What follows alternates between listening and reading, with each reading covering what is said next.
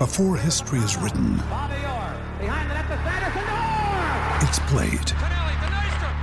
Before it's frozen in time, it's fought one shift at a time. Before it's etched in silver, it's carved in ice. What happens next will last forever. The Stanley Cup Final on ABC and ESPN Plus begins Saturday.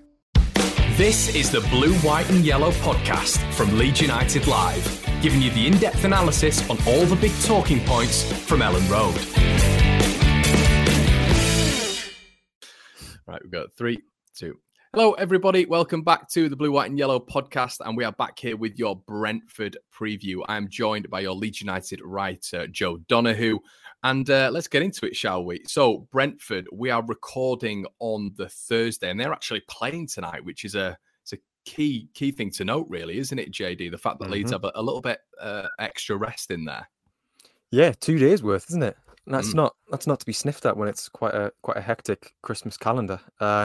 Yeah, we'll have to see that because they're away at Spurs, which isn't really away, to be honest. But then they're making the long trip up north to play Leeds. So yeah, I think we'll see. It'll be interesting to see the lineup that Thomas Frank goes with tonight. Whether there's a little bit of rotation from their most recent game, which was the win against Everton, I think it was.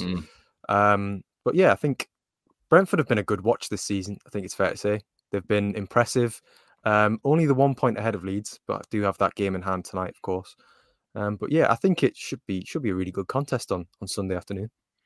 Yeah, it should be. Needless to say, it's another vital game for Leeds United going into the month of December, which is it's a tough one for Leeds. But you know we've got to be positive. It was a good result the other night against Crystal Palace. JD, I want to ask if you've come with any other takeaways from the Palace game the other day. Oh, I wish I got a takeaway after the Palace game. Time me and Baron. What's your favourite takeaway? My favourite takeaway, I think it depends what mood I'm in. If I'm going for something classy, it'll be a nice little tie. But if I'm feeling like, oh, you know what, I just want some ballast, just something to eat. It'd be a little pizza. Doesn't go on pizza. But, okay. Yeah. But if I'm talking, a little Thai or maybe an Indian. But yeah, I wonder what Adam Forshaw's favourite curry is. He probably hasn't had one in the past 2 years because he covered the most ground again against. I'm not sure about that segue, but we'll go. Oh, it works. Believe me, it works. Adam Forshaw with the covered the most ground of any player against Palace. And to be fair, if you were watching the game and you were conscious of the fact that he covered the most ground at Brighton, then you'll have been looking at that thinking he's done it again here. He was floating about the pitch. He was the last 10-15 minutes. His legs must have been screaming, but he was running around as if he was walking on clouds. So. He did really well there again. But yeah, and any other takeaways from the Palace game? Apart from that, I think a lot has really been covered. I think Stuart Dallas's friendly grab of Rafinha towards the end, well, after the game, and a nice little comment, which many people might have seen on social media, where he was sort of discussing Rafinha's cojones to take a hop, skip and a jump penalty in the 93rd minute. I think that was a nice little moment. The best thing about that's Rafinha's reaction. He doesn't know what's going on, but he's he will have no idea. You will have absolutely no idea whatsoever. But brilliant stuff. That's the sort of camaraderie that you like to see. Other takeaways. Let's have a think. Melier, he also shared something on social media where it was like sort of, you shall not pass, no entry or that sort of thing. With a clip of that scramble back onto his goal line. I think the big thing you mentioned there with Dallas as well, JD. I think I loved it at the end, and I don't know if people have noticed this yet, but he made, as soon as the referee was about to blow the whistle, Dallas put a tackle in on Zaha. And then the referee blew the whistle, and he turned around and gave it one of those. Just thought that what a battle that was, and just the passion that came out of him. It's what we all wanted to see, and I love. There's a really great picture which will be on our social media. You can check it out, Leeds United Live. is just when Rafinha scores, they've all gone up to the Kop and they're all just screaming into the Kop, and you thought that's real unity there. Dallas nearly ends up in the Kop, doesn't he? He kind of just carries himself through.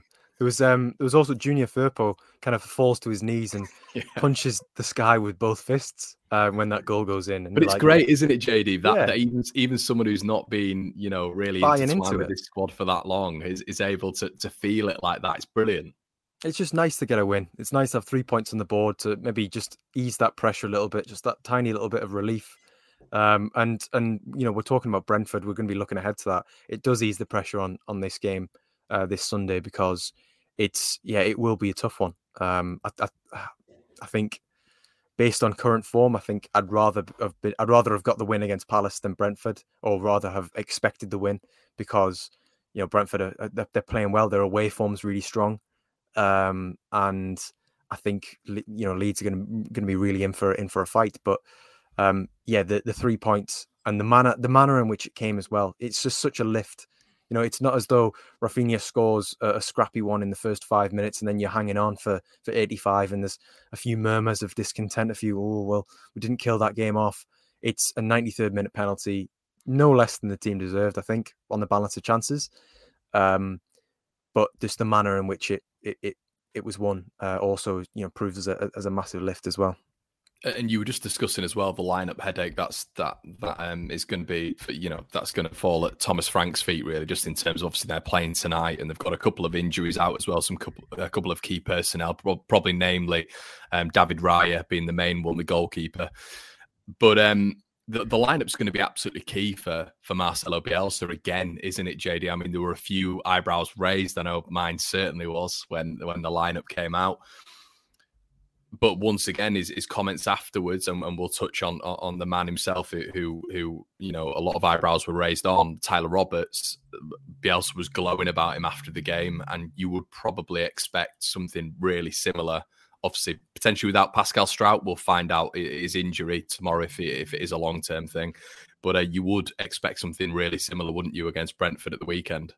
Yeah, I mean, Bielsa doesn't tend to change his team too much unless it's absolutely necessary or enforced after a win in particular. So you would envisage that Tyler Roberts is probably going to stay in that starting 11 based on Bielsa's comments. And to be fair, he did. He worked hard. He had a proper game. He had a right good go of it. Started really sharp. Started fast. Obviously, didn't get that goal, but I mean, ultimately, that's not the most important thing because the game was won in the end. I think he did a lot of pressing in the same way that Patrick Bamford does, which is important because that's often an underrated aspect of that centre forward task that Bamford undertakes most weeks. So it was good. It was good having that. It was good seeing that. And yeah, I think probably we'll see. Maybe Rodrigo in for Click. He might go with, depending on, because I know that was the halftime sub. And I think Rodrigo he probably shaded the second half as opposed to Click's first. But it's just speculation at the moment, really, isn't it? We'll have to wait and see what gets said in the press conference. I guess there's a lot of people talking about with regards to that game. This is how football is. But I've seen a lot online of if we hadn't have won that game, there'd have been a lot of questions asked about why Joe Gelhardt wasn't coming on. The striker who against Wolves and Tottenham has made significant impacts, really, just in terms of being in those positions where strikers are supposed to be. But I thought there was some decent movement from Tyler Roberts, but I guess it's going to be a different proposition against a Brentford side who stylistically are very different to Crystal Palace. Brentford's record, JD, 1 win in 5, as you've alluded to, the Everton win at the weekend. But it's not been. It started very, very well, didn't it? But it's not been plain sailing for them over the past sort of month or so. No, it's not. I just want to touch on that Tyler Roberts, Joe Gelhardt comparison there. Yeah. If Joe Gelhardt started against Palace and was making exactly the same runs, exactly the same pressures, the same passes, the same touches that Tyler Roberts was, I think we'd be hearing a lot more about how excellent the game Joe Gelhardt had compared to Tyler Roberts. So I think that's why it's important that we actually shine a light on how well Tyler plays. But yeah, with Brentford, it's their away form for me, which is obviously the one which is going to be important with them coming to Ellen Road. They've beaten West Ham away. They scored 3 against Newcastle at St James's Park. They've, I know it was beat at home. Wolves as well, didn't they? Yeah, they beat Wolves. They've taken some really big scalps this season. But there's a fragility there. They lost 3-1 against Burnley at Turf Moor, which I think is a result that probably not many people saw coming.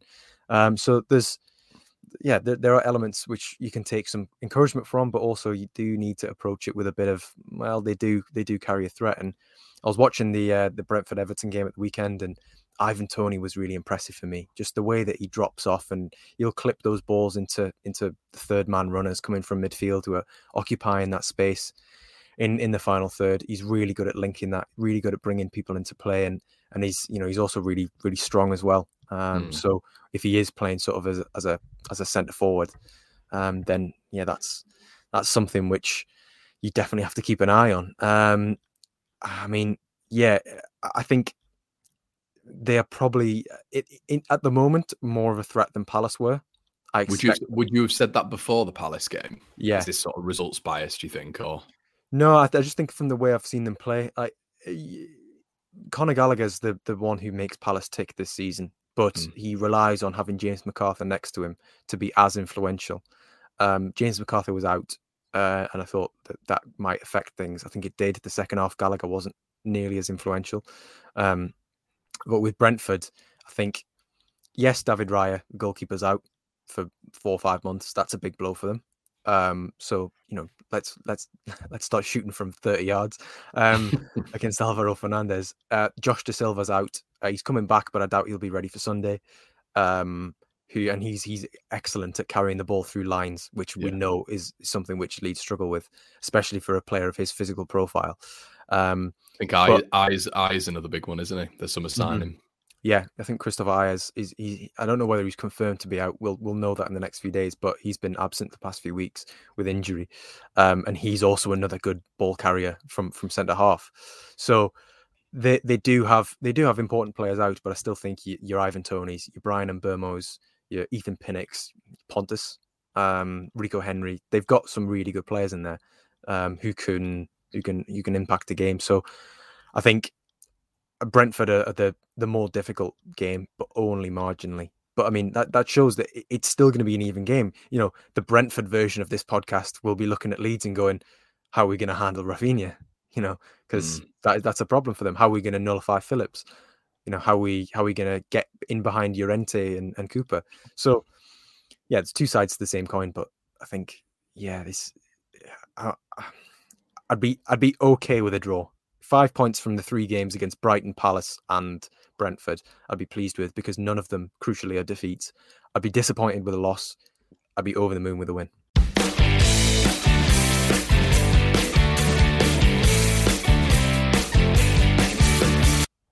Yeah, definitely. Take point off Brentford, and then the next 2, we've got to get 6 points, bare minimum. That's obviously a joke because we're playing Crystal Palace, we're playing Manchester City and Chelsea, so it's going to be a bit of a tough 2 weeks, I think, there. But in terms of Brentford, and it's fascinating you mentioned Pontus Jansson there, and we don't need a scouting network or anything like that, because we've seen it in the flesh with Pontus for many years, and I've already made this point. But with regards to Pontus, he always struggled against small, stocky strikers. I always remember that. I remember going down to Griffin Park and he struggled against Neil Maupay. I remember Scott Hogan giving him the run around as well. I also remember Billy Sharp as well, causing him a lot of problems. Some defenders really love that physical battle. And I think Pontus is one of those who loves, if Bamford was coming up against him, I think he'd really thrive on that. Is there something in that, do you think, Jade? Yeah, exactly. Yeah, exactly. It's a good point. But I think there's definitely something in that with regards to Jansson. So I guess that is what the thinking could be with regards to a Tyler Roberts or with regards to a Joe Gelhardt. Yeah, I was going to say. So is that you throwing your support behind Joe Gelhardt to start against Pontus Jansson? I think he'd probably finish the game with a few less teeth than he started with. But yeah, I mean. No, I agree with your points. I think to be honest, I'd completely forgotten about Scott Hogan as an entity. But yeah, he did give him a bit of trouble. Neil Maupay playing for Brentford against Leeds. Don't need to discuss that. I'll leave that one out. Yeah, I think Pontus Jansson is very, very good at the physical battle. He's somebody who thrives on that. It galvanizes and energizes him, because one crunching tackle, one header where he gets up and over the centre forward, all that's going to do is just going to fill him up with confidence. Somebody who I think, you need to be intelligent when you're playing against him, because if you need to make those runs which are perhaps going to catch him off guard, maybe go on the blind side and try and exploit the fact that maybe he's not the most mobile central defender that in the Premier League. I mean, we know that firsthand. So I guess the big thing, the big example there was JD when he came back with Brentford, and it was going to be a stalemate. It was difficult. It was nip and tuck. But then Eddie came on and Nketiah, and he sort of burst the game into life, and he started causing them real problems at the back. So maybe it is an avenue where Leeds could exploit them. Yeah, which leads me to think that Bielsa might put Daniel James up front again. Because, oh no! Well, he's tried it a few times now. It's not a coincidence. Yeah. He's if we're saying all this, then who's more flighty and diminutive than Daniel James in this team? So yeah, it's one to consider. I know Bielsa will be considering it. He'll be considering all his options. But I do really like Dan James on the wing, though. Oh yeah, I much prefer him on the wing. I think he's been great on the wing recently. But it's one of those where it's like, will he consider it? And to be honest, if the team take all 3 points and Dan James has a blinder, no complaints really, is there? Bielsa knows best. He knows his players best. He sees all the data. He watches them in training every day. We're just here to fill the void, fill the gap. With regards to you were just talking about the strikers there and all this sort of stuff. We won't know until tomorrow when the press. I presume the press conference is tomorrow. Press conference is Friday morning. Yeah. Yeah, great. It's obviously recording on the Thursday. With regards to Patrick Bamford, played 90 minutes for the under-23s when they lost 3-2 to Manchester City. In your opinion, I know it's all dependent on there's so many varying factors here, but when do you think we're going to at least see him maybe on the bench? Could this weekend be too soon, do you think? I mean, we might see him on the bench this weekend. I think it depends. I think he played 90 minutes. He came through unscathed. He was only supposed to play 45. Granted, he did wane a little bit in the second half of that 23s game. But again, that could have been a choice. That could have been a decision to not risk himself, because he's been out for 2.5 months. Why wouldn't make any sense to strain for a ball in a 23s game and risk rolling that ankle again. I think it's possible he could be on the bench. He does also strike me as the type of player that Bielsa throws straight back in, but not against Brentford. If he's going to bring him in from the start, he'll probably bring him in from the start in one of the later December games. As in not late in December, but later on in this month. As in not this Sunday. I think it'll be interesting to see whether he plays against Leicester on Friday night in another 23s game, whether he needs additional minutes. I suspect not, given that he played 90. But it'd be such a boost. I mean, even if he doesn't get on the pitch, it'd be such a boost if he was on the bench on Sunday. Just knowing you have that option. And obviously Luke Ayling there as well. Yep. We don't know what's going on there. But like you said, it's interesting how Bamford was only supposed to play 45 and Ayling did play 45, I believe. So does that mean Bamford's further on in his recovery, or what does that mean? I mean, I don't think you could probably categorize it as binary, as further on or further behind in recovery. I mean, we'll hear from Bielsa and the evolution of their injuries. It'll be up to that, as we so often hear. But Ayling played 45. The intention was for Bamford to play 45, and Crescencio Somerville to play 45. There was a first half injury to Leo Helde in that game, which meant that he had to come off, which meant that one of Bamford, Ayling and Somerville were required to play the full 90 minutes essentially, and Bamford was chosen as that. So maybe whether that was an informed decision because he was furthest on in his recovery, or because, I don't know, just position wise, that's the way that the logistics worked. Remains to be seen. But they're both, I mean, they both looked good in that game. Especially in that first half. I mean, Ayling was very, very solid. Got to the byline, those cutbacks that you were texting me about on the night. The Bamford was good with his hold up, his link up, scored one, which was disallowed from about 20 yards. And yeah, it's good to see. It'll be a boost. Me and Baron were discussing it on Tuesday night. Just the bench is going to start to fill up again. It's going to start to bulk up with senior players, and that can only be a good thing with the number of fixtures that are coming up. Yeah, of course. You mentioned when you were watching Brentford the other day against Everton. I don't know about you, but I don't ever remember Brentford, especially in the Championship, really targeting the long balls and the set pieces like they do in the Premier League. Has that been a bit of a change, do you think, with Thomas Frank's side? Maybe in the Championship, and maybe it was a case that they didn't need to. You didn't need to sort of pursue those marginal gains as much. But in the Premier League, those moments, as we saw with before the Palace game, they conceded 10 goals from set pieces already this season. If you target a team who are particularly weak in that area, then yeah, it pays to work on your set pieces. I think they've always been quite conscious of set plays. Like, for example, even throw-ins and that sort of thing. I know Thomas Gronemark, the Liverpool throwing coach, is Danish. He's worked with Thomas Frank, who's also Danish, before. I suspect he's worked with Brentford in a consultancy capacity, because I think he's quite closely linked to FC Midtjylland, which is the same club that Matthew Benham, the owner, runs as well in Denmark.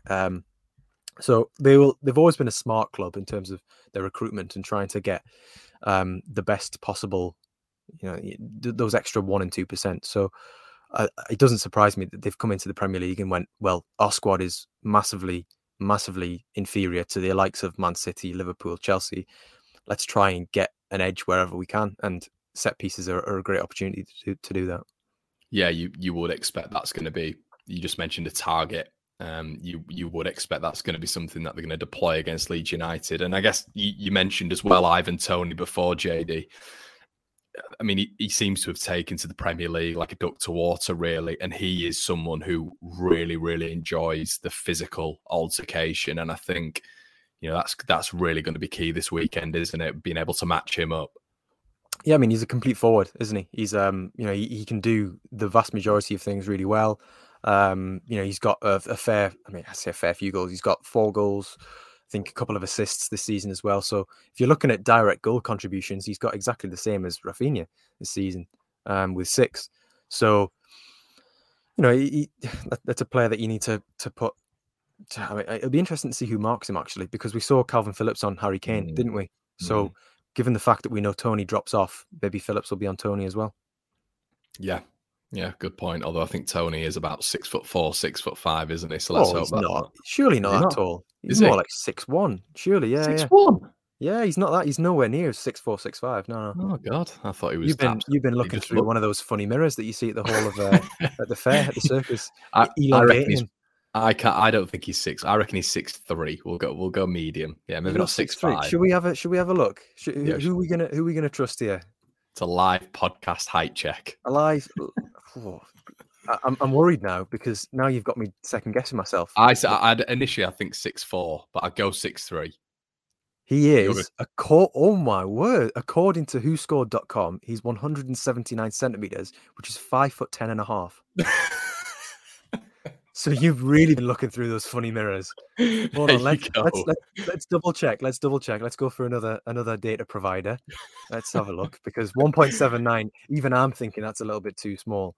Yeah, so you think Calvin Phillips is maybe going to be taller than him, so it might actually be advantageous for Leeds. Hold on. Transfermarkt have him down as 1.85 meters tall, which is 6'1". So yeah, well, I'm not sure on your conversion rate there. I think 1.85 could be 6'3". I think that's incorrect, and you're spreading misinformation to our very good listeners. So he's around 6 foot, I think is what we're going to say. And he can mix it a bit, I think is kind of the operative discussion point that we're trying to come up with there. But yeah, 6 goal contributions, more than Pierre-Emerick Aubameyang, a bit of a tongue twister there. Son Heung-min, he's got more than him. Yeah, he knows how to find the net, and he knows how to find his teammates. With the December run that I've mentioned several times coming up for Leeds United, where we arguably play the best 3 teams in the world away from home, is it absolutely... a lot of coined the phrase. A lot of Leeds United fans are calling this a must-win as well. I know you said you'd be okay with the draw, but do Leeds need to get a win for this one with almost security, JD, with what's coming up? Well, you always want to win, but I mean, must win. Is it a must win? You want to win as many of your home games as possible. With the games coming up, I mean, you're going to play Chelsea away, you're going to play City away, you're going to play Liverpool away at some point in the season. Unfortunately for Leeds, it's fallen at a very inopportune time because it means that Christmas is going to be miserable. But Arsenal at home as well. Oh no, I think you can get something there. But in terms of the quality of side that Leeds are playing, yeah. No, I agree. Yeah, I think it's not a must win, but it is a good opportunity to get some points on the board before a difficult run. And I say points as in 3 points. You know, you're looking at a newly promoted team and you're thinking you want to be beating them at home. I mean, last season, West Brom were beaten at Ellen Road, Sheffield United were beaten at Ellen Road, Fulham were beaten at Ellen Road. This season as well. This season it's been Watford and Norwich as well. We've beaten both of them, haven't we? Exactly. Yeah, you need to beat the teams that are going to be below you or around you in the table. And at the moment, Brentford are a point ahead. If they beat or draw with Spurs tonight, that'll be 2 points or 4 points ahead, but roughly similar points. So yeah, you want to be targeting these games. Must win. I'm not going to say must win, because there will be other opportunities in the season against poorer teams who will come to Ellen Road, like Everton. Well, I know Everton have already been, going to Goodison. I think, yeah, it's not must win for me, but it's a great opportunity. Yeah, 100%. Yeah, I'd agree. I think it's a huge opportunity for Leeds United to get all 3 points. But yeah, it's going to be a stern task. And I think after the win, it's there's a lot of confidence around the place. But I do think it is key to know, like you've said, JD, that Brentford are not just going to be a walk in the park with this one. I think maybe, and it's great that we've got a lot of confidence. Of course it is, but I don't think it's going to be cataclysmic if Leeds were to draw the game. No, absolutely not. It's another point on the board. It's another game which Leeds go unbeaten at Ellen Road. That's it's positive.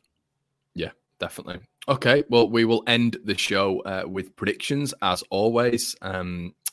So Leeds United coming up against Brentford Sunday. JD, what are your thoughts? I'm going 1-1. No hesitation in this week. I'm going 1-1. 1-1. Okay. Well, I've said before that I think it's going to be another 1-0. I think Leeds going to win it 1-0. So we'll note that down. We'll get Baron's prediction as well. I mean, 1-0 again, that'd just be great, wouldn't it? That'd be 3 games where, I mean, I don't know how there wasn't a goal conceded against Brighton. I do have to say that. Well, exactly, yeah. But that's something I haven't considered, the clean sheets. So 2 in a row, nosebleed territory. Yeah, exactly. But guys, thank you so much for listening to the Blue, White and Yellow. We do appreciate it every single week. We'll be back with the post-pod, which should be out after the Brentford game. JD, thanks for joining me, mate. Cheers. Thanks for listening, everybody. And we will see you in a bit. Cheers.